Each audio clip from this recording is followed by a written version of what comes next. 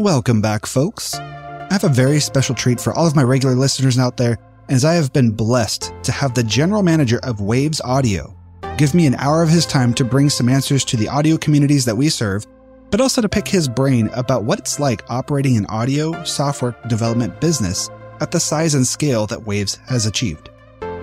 If this is your first time tuning in, there's a theme behind the Modern Producer Secrets, and it's centered around the power of the mind. The very special guest that I have with us today revealed some of the critical mindsets that I believe are why Waves has been able to reach the level of success and the scale that they operate at now. So, as you're listening to the interview, I hope you'll pick up on the cues in both his personal story that he shares, but also in that of how Waves approaches everything it does. We're all human. No one is perfect. And during the interview, we touch on a few of the missteps and hard lessons that the company has had to learn from and adapt. Here's my interview with Mick Olesh.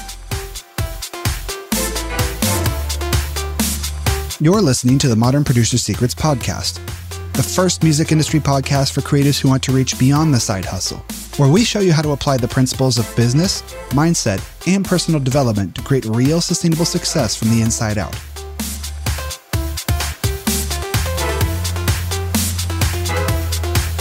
Welcome to the Modern Producer Secrets podcast, everybody. I'm your host, Cameron Bashaw, and today I have a very special guest. I have Mick Olesh, and you are the VP of Waves, is that correct? I'm the general manager. General manager now, awesome.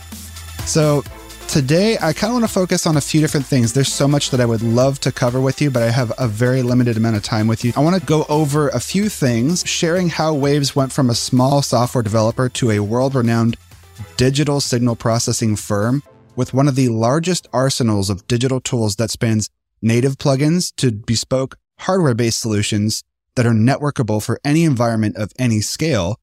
And of course, get a behind-the-scenes look into how the business of this scale operates and what challenges Waves has had to face to become an industry titan.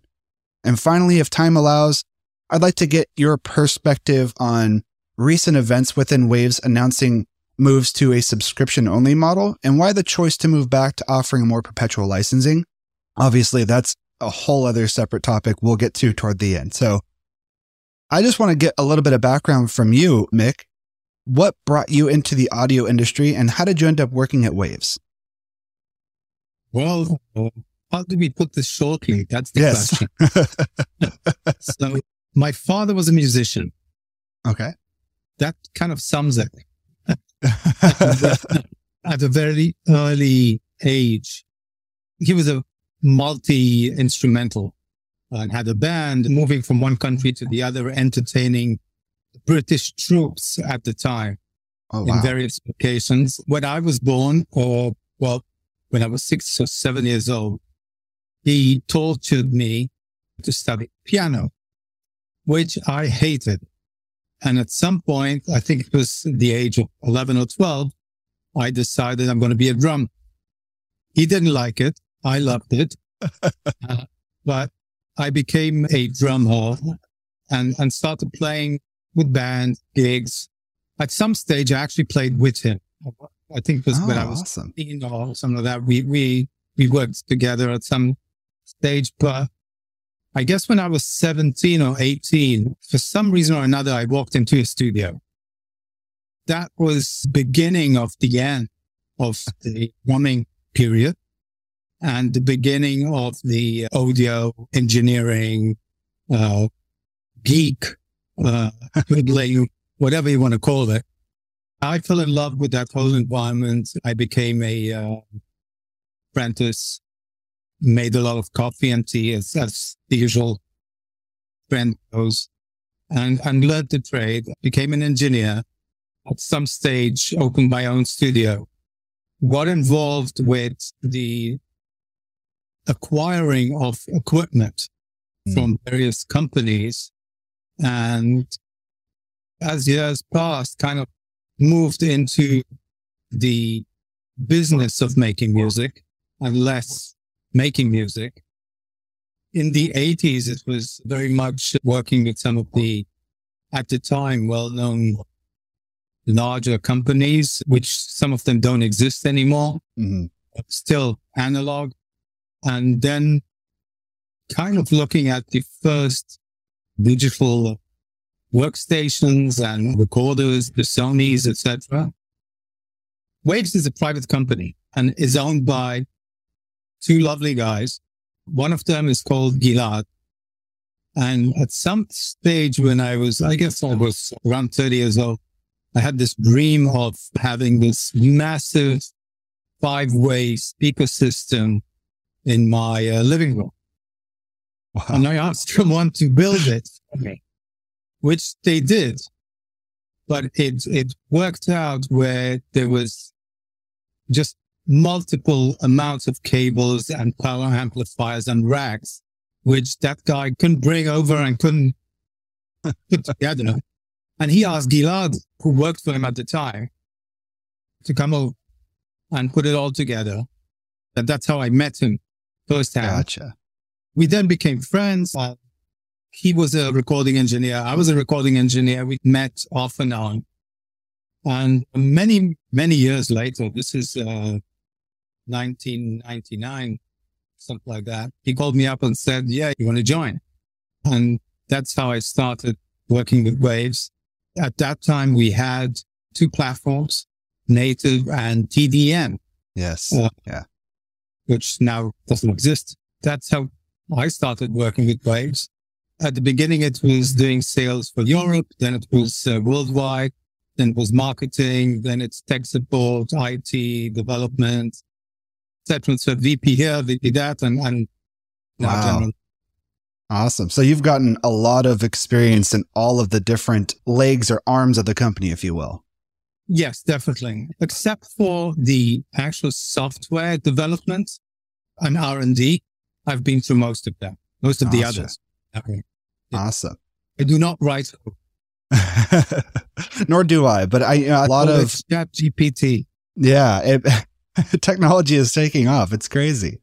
Yeah. Let's bring it back. I just want to touch on a couple other things here because obviously you've had quite a storied career within Waves, and Waves has grown from obviously their humble beginnings when it was an early software development company, pretty much exclusive to Pro Tools like TDM and Native. As the industry just exploded with that digital market, what do you feel put Waves on the map? Was there a specific plugin? Well, Gilad wrote me, I think last week, that in October, it's 30 years for the Q10. Ah, yes. To be released. I guess at the beginning, whether you get a parametric equalizer with 10 bands with all the different filters on a piece of software and save it and do whatever you like with it. So that's a big, big step forward from the analog world. And then you had stuff like the L1, and then it just goes on and on and on. But it's it's 30 years since, and it's... That's amazing. And at the time those were released, just the novelty and innovation behind those digital tools being able to compete at an audio quality level as the hardware was pretty fascinating. And that blew a lot of minds back then. and don't forget, this wasn't a piece of software. It was a box with branding and a disc and a piece of plastic, which was the dongle. It was there was something about the whole idea of selling a product in the store, which was at the time still valid. Yeah. And retail's definitely changed since then. A whole lot. Oh, yeah. The game is still the same, right? You still got to make sales. That's just the landscape has shifted. If we were to look at the major milestones that really took Waves from being just a software development company to being this huge behemoth of a company that I think is left an indelible mark on the industry. Apart from the beginning, which we just touched on, which is probably the biggest step.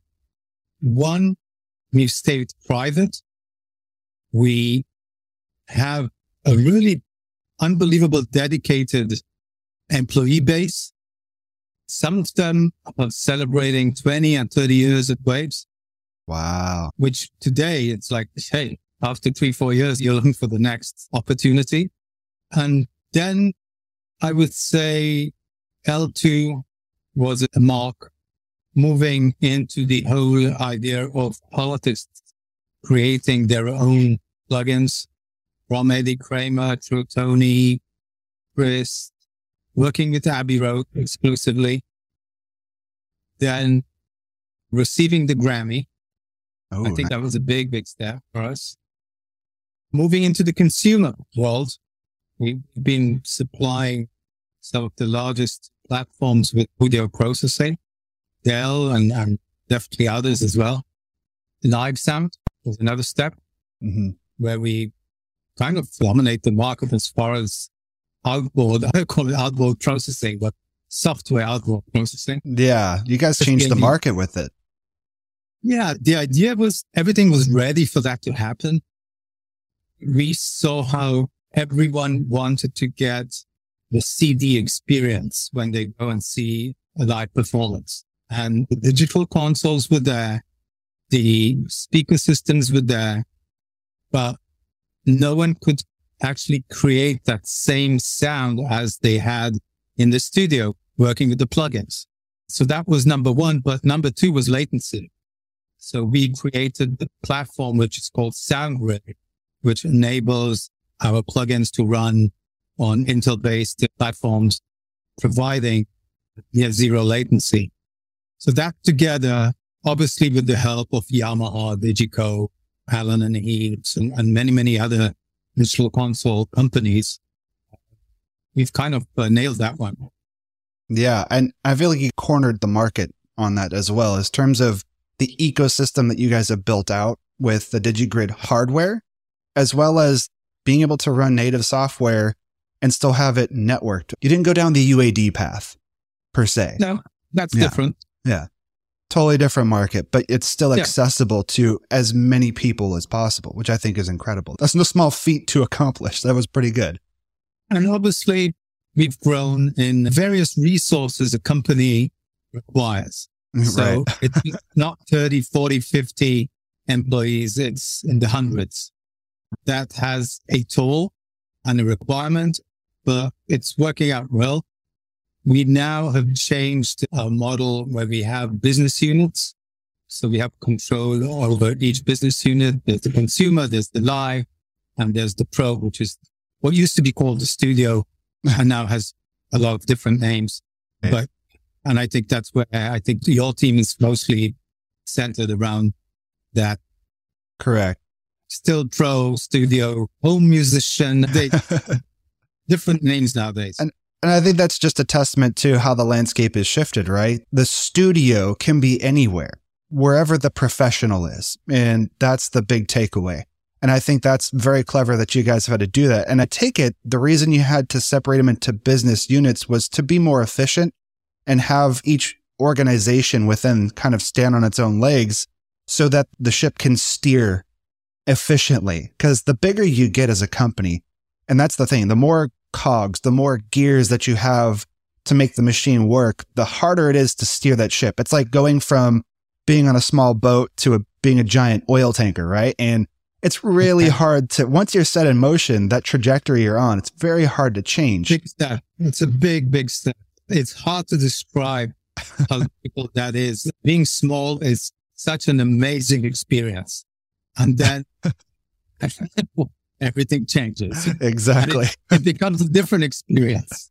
Yeah. I'll equate it to this, at least from my experience. I have a day job and it's more IT focused, and the company that I work with is fairly small and it feels like family. But the downside of that is there's a mentality that is shoot from the hip. Just go get it done. You can move fast. You can pivot, change directions very quickly.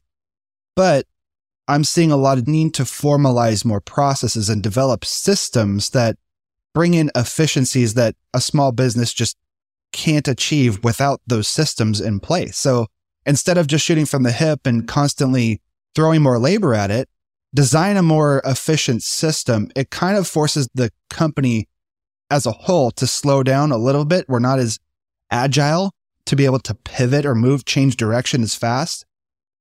But then within that business, the gears are moving more efficiently and there's less friction involved. You could start to solve the bottlenecks within. And I think that was the key thing for our audience. When we're talking to producers that are starting off very small, it might be just them. They're the solopreneur, right? They're business owner, but they kind of have to think and wear multiple hats. So when it comes to stepping in and switching hats and thinking about things from different perspectives, some of us have to take the time to step away, look at it from a 30,000 foot view, a bird's eye view, and just get a better perspective of like, okay, what bottlenecks am I having? Is there a way that I can solve that by designing the machine to operate more efficiently? Yeah, it might make my business a little bit less agile, but the benefit is I can improve those efficiencies and develop that funnel, if you will.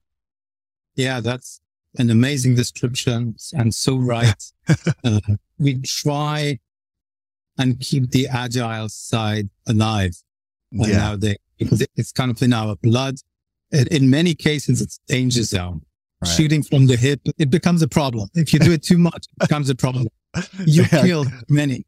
Right. Or you constantly miss the mark, right? Yeah. If you're shooting for hip, your accuracy decreases. I'm curious, is there any particular challenges that you can recall within Waves trying to grow that new arm or leg of the business when that was very early in the industry for that segment? Well, I don't think those challenges have gone away. I think it's just an ongoing challenge. It's like a ladder. You get the steps. You need to step on those steps. It doesn't matter if it's 200 miles or 100 miles up. You still need to walk those steps. It's always juggling between what you want and what you can have and what you should have. Mm-hmm. Really, it's an ongoing day-to-day task. Obviously, moving from, I would say, small to mid is slightly easier because you keep a lot of what you call agile opportunities open, and you restructure points that you're comfortable with. You don't touch any of the really nasty points that as a company you should. And as you cross a certain mark, which I'm not sure, it's probably different for each industry, but there's this point in time where suddenly you can't do that anymore. And there's IT restraints and digital services restraints, and you need to open up tech support 24/7.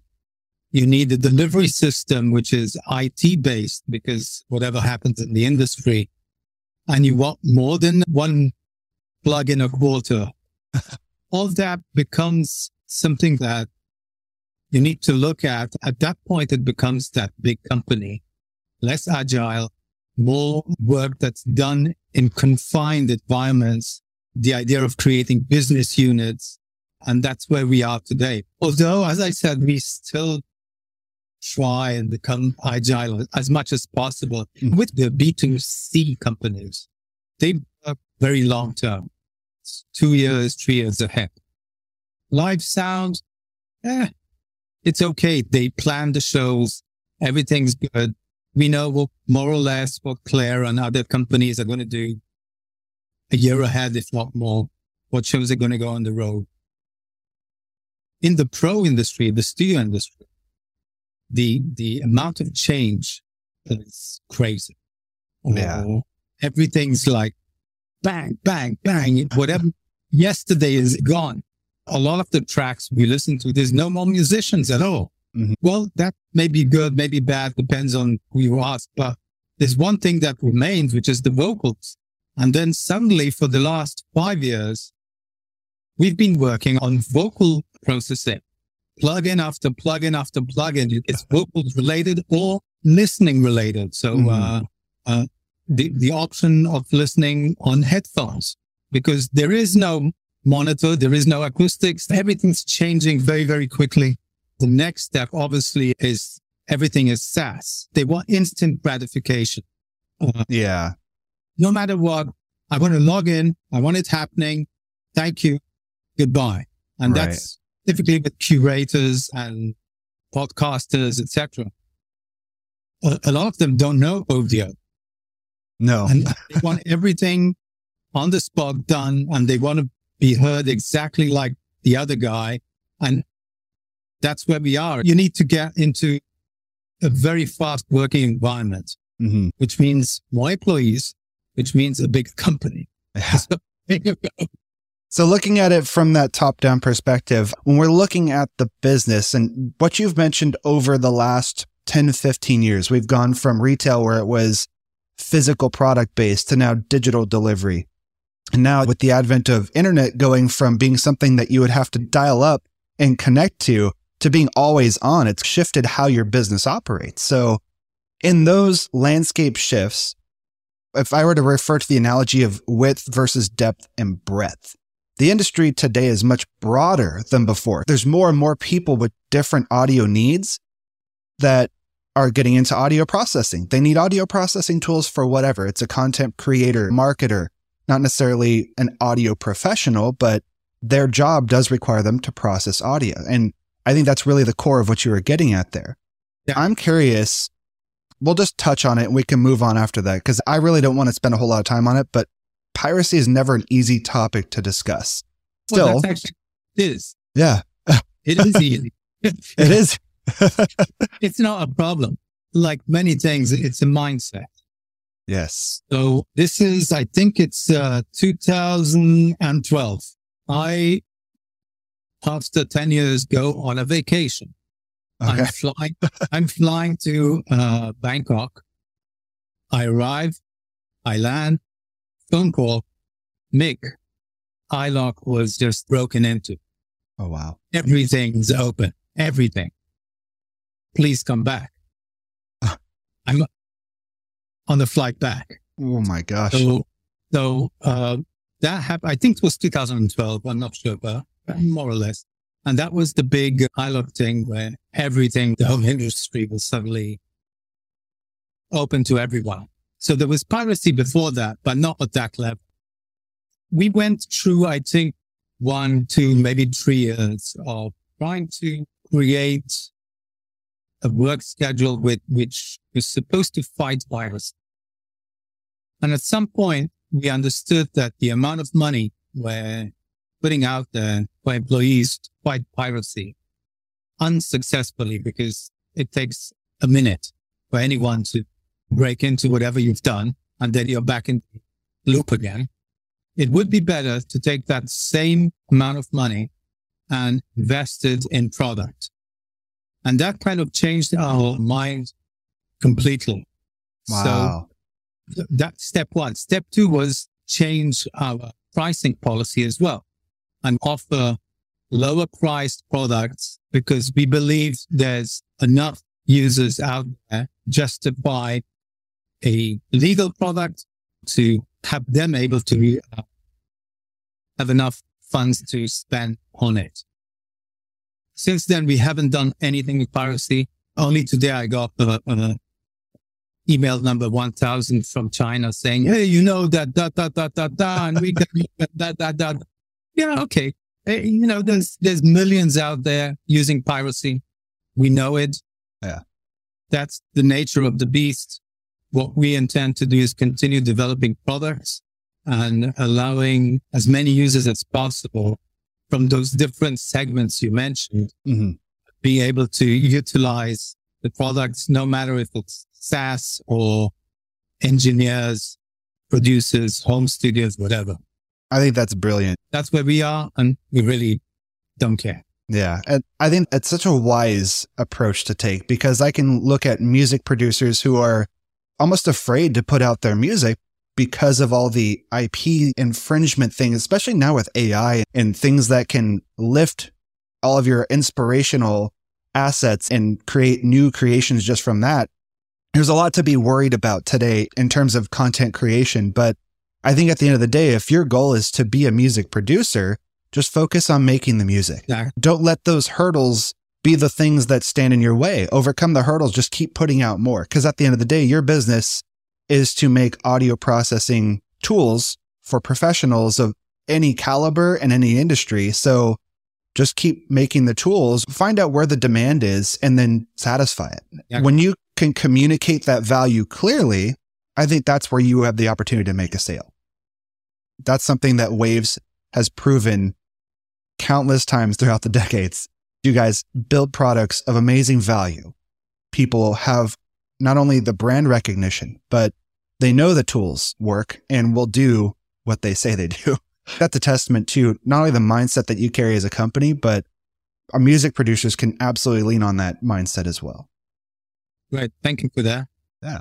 Yeah. The challenge nowadays is actually finding out what the users, I don't want to call them users because they know that something needs to be done to their audio and they have no idea what, and they expect us to analyze and make it happen. And that's where AI comes into play. And we're definitely invested big time in that direction. Right. And I think you guys have a tool that recently came out called the Studioverse, right? Is that what you're referring to? No, that's one of them. There's actually the first tool that came out, which is AI based, is called Clarity. Okay. Yes.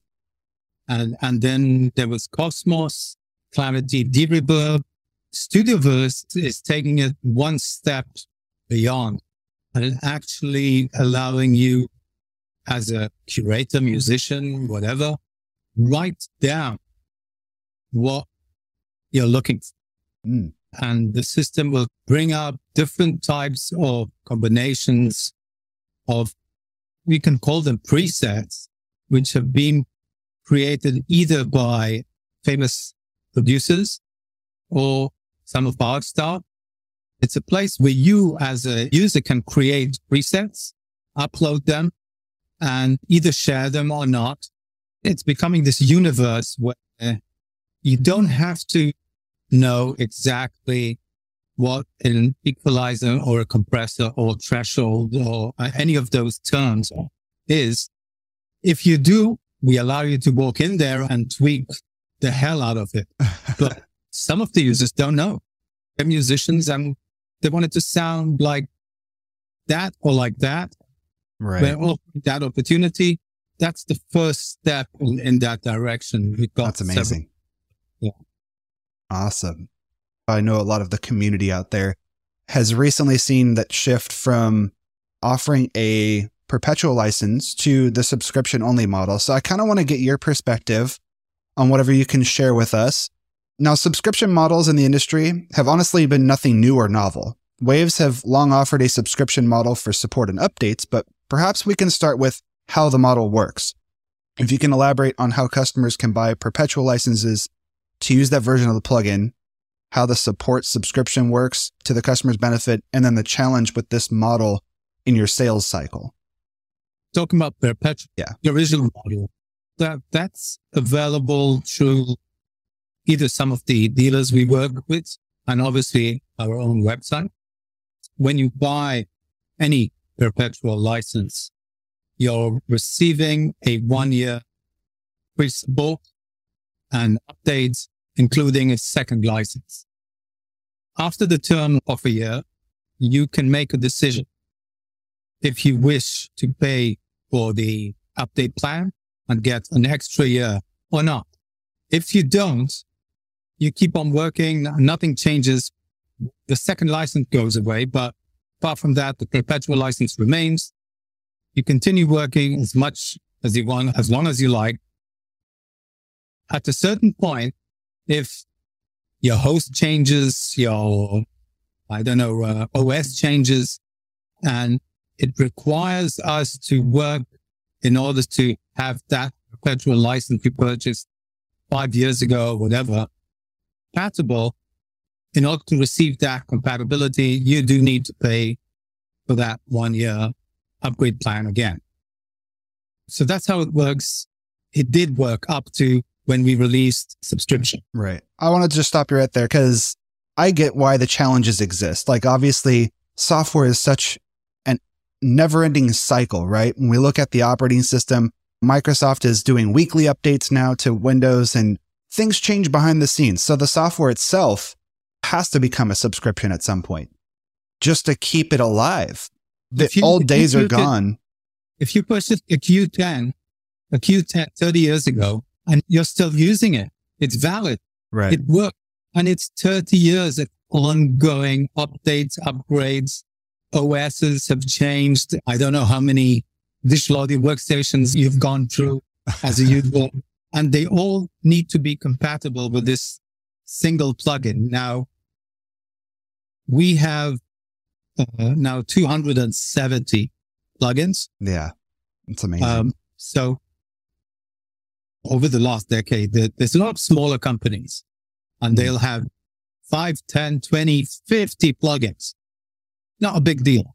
When you're at this level, the amount of work that needs to be interacted into each plugin or each different update or upgrade or nuance we decide that is going to happen with the plugin, it's a massive structure which needs to be funded. Right. So yes, we can bring up the price of the plugin, but then obviously your sales dramatically decline. So it's kind of I don't want to say catch-22, but it's there and we're trying to make it easier. But in our industry, users are not used to paying for that directly with the name update plan. So your money is like going into an insurance company or whatever. Right. I think we're the only company software-wise that's doing that for many years, but that's the nature of being private and dedicated. So then what would the change to a subscription-only model have meant for Waves? The producers in our community are curious if the switch to the subscription-only model would have effectively rendered the Waves update program redundant. Would that have been the case? When we released, it was the end of March, our mindset was the community wants everything. It's a massive amount of product, maybe not used on a daily basis, and they don't want to pay for the update plan. So we said, okay, let's make 2 different tiers, Essential and Ultimate. Ultimate has everything. Essential has slightly less, but still over 110 plugins. Definitely something you can work with. Yeah. And we'll price them monthly. We'll price them yearly, the usual Steve. Mm-hmm. And they include everything. You don't have to pay anything extra, no matter what. Then let's get rid of perpetual and the whole idea of the update plan. Well, that didn't work exactly the way we planned it, because what we thought the community wants is slightly different than what the community wants. Mm. So the community shouted out very, very loudly saying, we want perpetual and we want subscription. We will decide. We know what's best for us. Give us both and we'll make it happen for, each one individually, whatever he decides. Right. The shout was so loud, we didn't even try persuading anyone. Mm. It was just, okay, let's turn back and do it because that's what the community wants. Right.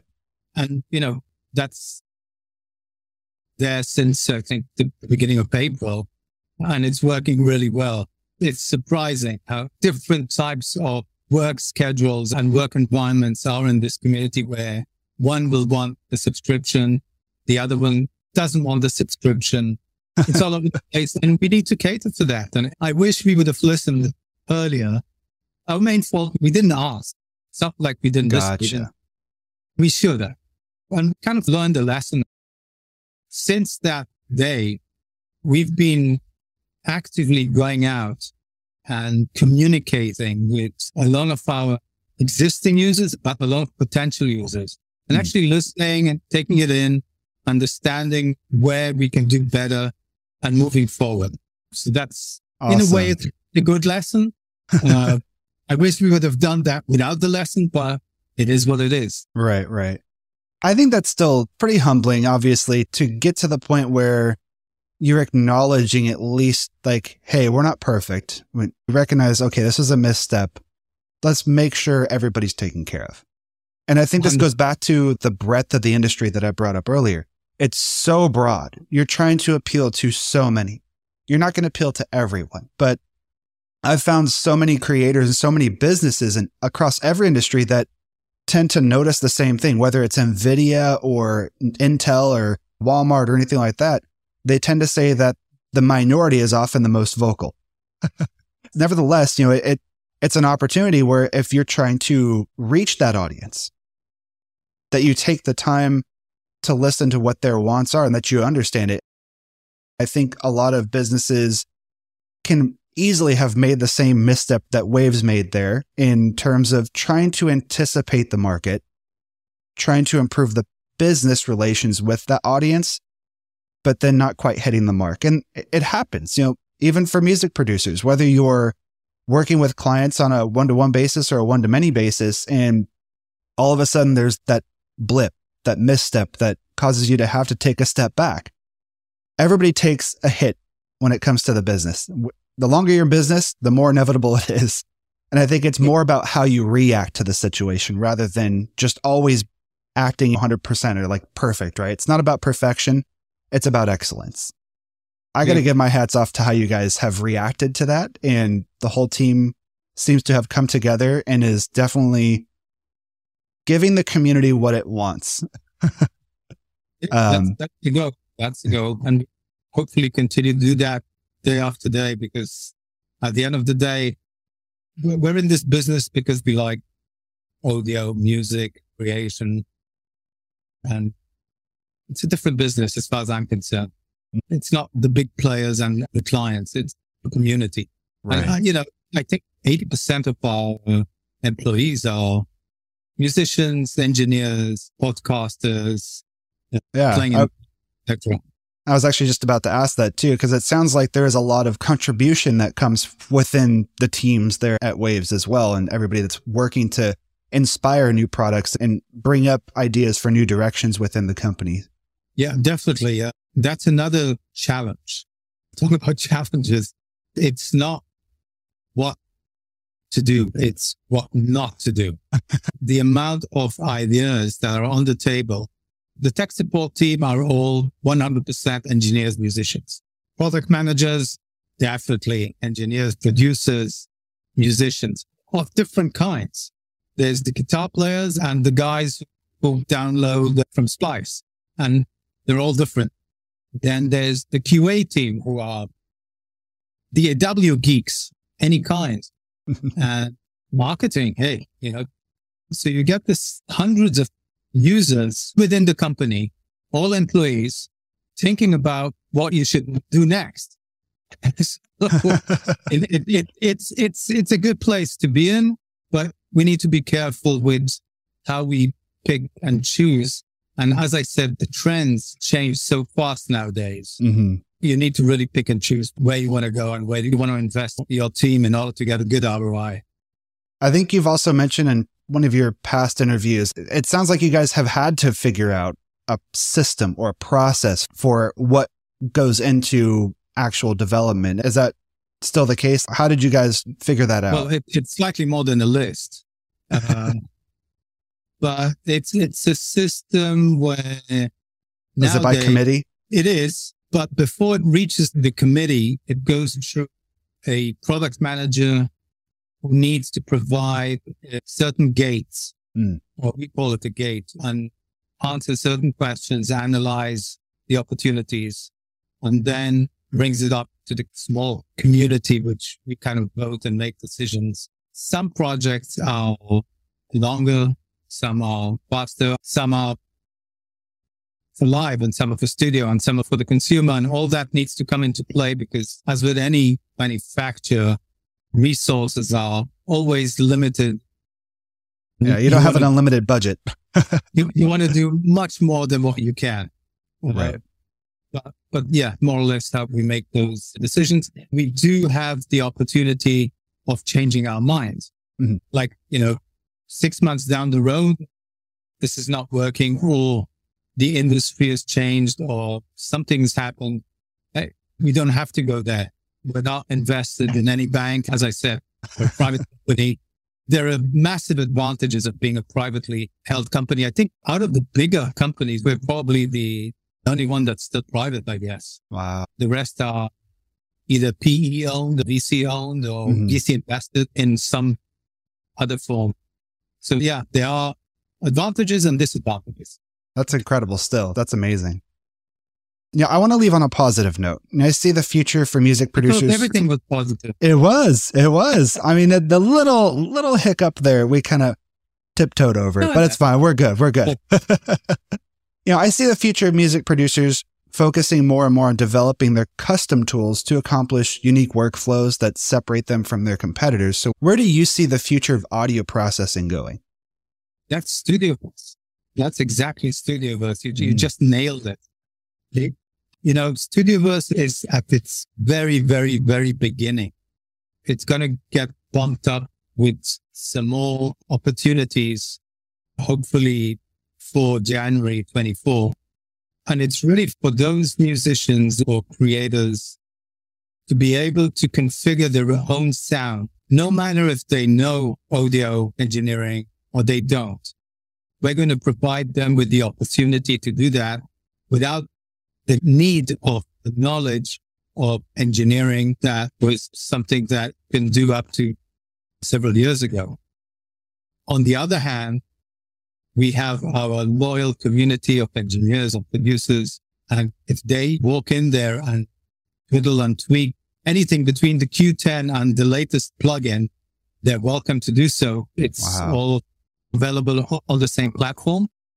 And that platform is going to grow through AI, obviously, and various other opportunities that we're working on. That's awesome. Definitely. Great question. Thank you for that. It sounds very exciting, especially for audio in general. I was also surprised that you brought up earlier, you guys do essentially private label stuff for Dell or HP or these other companies where they have specific needs in it. Not private label. It's still branded.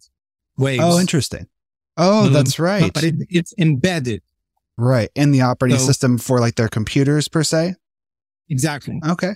I think most of the Dell laptops nowadays, you will see a Max logo. Max is owned by Waves. Oh, yes. It's the consumer brand. Depending on the application, it has either input processing, definitely output processing, and other various opportunities. Dell, and as I said, other companies as well, including some that make mobile phones. Awesome. So the consumer brand is working well. Very cool. I was curious to see if there's anything that you guys might be doing that is bringing Waves into the car audio industry. Because I know Samsung, when they bought Harman Group, that was a big shift. Well, that was the main reason they bought. I think it was because of Harman Kardon. Yep. And I'll tell you a small story. I may be missing the dates, but probably 2008 or whatever. We decided to go into the car audio industry. Well, the aftermarket one. One of our products, which is called Max Bass, basically works really well if you have a small speaker and it gives you larger sound, which sounds like a great idea in the aftermarket car audio industry. So we went and spoke to Pioneer and Kenwood and some of the other companies. And at the end of the day, created a unit which was supposed to be a retrofit into the car after you have your system and would enhance your bass without changing your amp or speaker. That's where we met the different opportunities that the car market provides opposed to the audio market, because it's a different game. Like any different game, you need to learn what to do and what not to do and how to do it. Basically, that didn't work because most of the times when you switched on the car, the unit blew up. So we were designing pro audio PCB boards for the aftermarket car audio industry, which didn't work very well. Right. But we had fun. We went and exhibited at, I think it's called SEMA, Vegas, and I love old cars. So I had a good time. I collect a few, but anyway. Oh, awesome. That was a nice experience, but it wasn't profitable and we kind of wiped that out. Oh, wow. We actually had a car at the exhibition, outside the exhibition, called Max Bass. The whole thing was shaking with bass. It's a nice example of what we could do, but it wasn't a product. Interesting. So we're not going there right now. Okay. Gotcha. Mick, thank you so much. I really appreciate you coming on to this podcast. And allowing us to talk about some of the subjects that we talked about today, and especially address the subscriptions and changing business terms and what really happens behind the scenes at Waves, because obviously this is a massive company. You guys are doing incredible things. And I think to continue moving the industry forward, you have to continue to take risks. I'm very appreciative to have that time and opportunity to talk with you about it today. Was there any final thoughts that you wanted to leave our audience with? Hey, if you have anything that you want to talk to us about, please send us an email. My personal email is Mick, M-I-C-K, @waves.com. Feel free to use it. And thank you very much, Cameron. It was exciting and I was delighted to talk to you. I hope your audience have a success in going to the next step and becoming the next, whatever that may be. To infinity and beyond. Yeah, exactly. Thank you very much, Cameron. Yeah. Thank you so much, Mick. Thank you. Bye.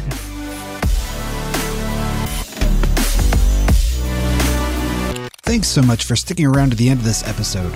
I really admire what Waves has been able to accomplish in the audio industry as a business, and it was an honor to interview Mick.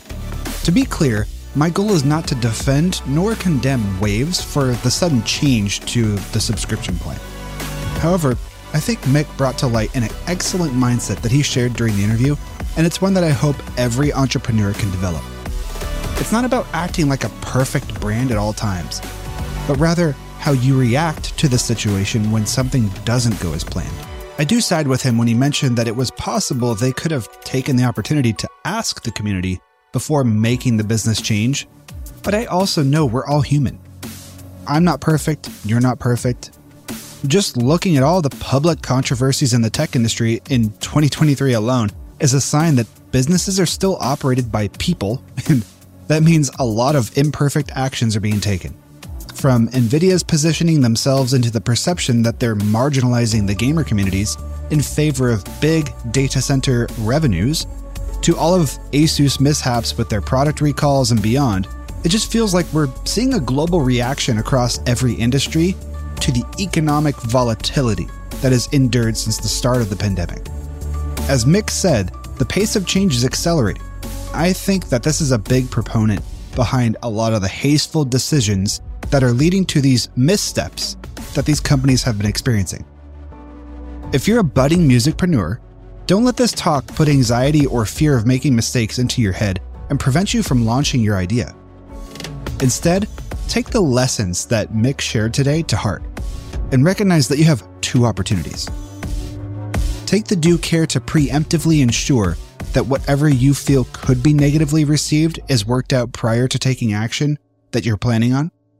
And two, if you do make a mistake, you have the opportunity to own up to it and do your best to make it right to your community, customer, audience, and be genuinely transparent.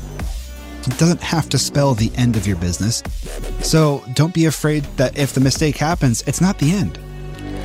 As always, we'll have all the links in the show notes below, including Mick's direct email address. And if you're finding this podcast helpful in any way, the best way you can help others like yourself is to rate and review the podcast in your favorite podcast app. That social proof can make or break someone else potentially passing on a life-changing opportunity simply because they didn't know if this podcast was meant for them. This podcast is brought to you by the Music Producers Alliance, the premier online professional development community that provides learning resources, networking opportunities, and business mentoring to music producers.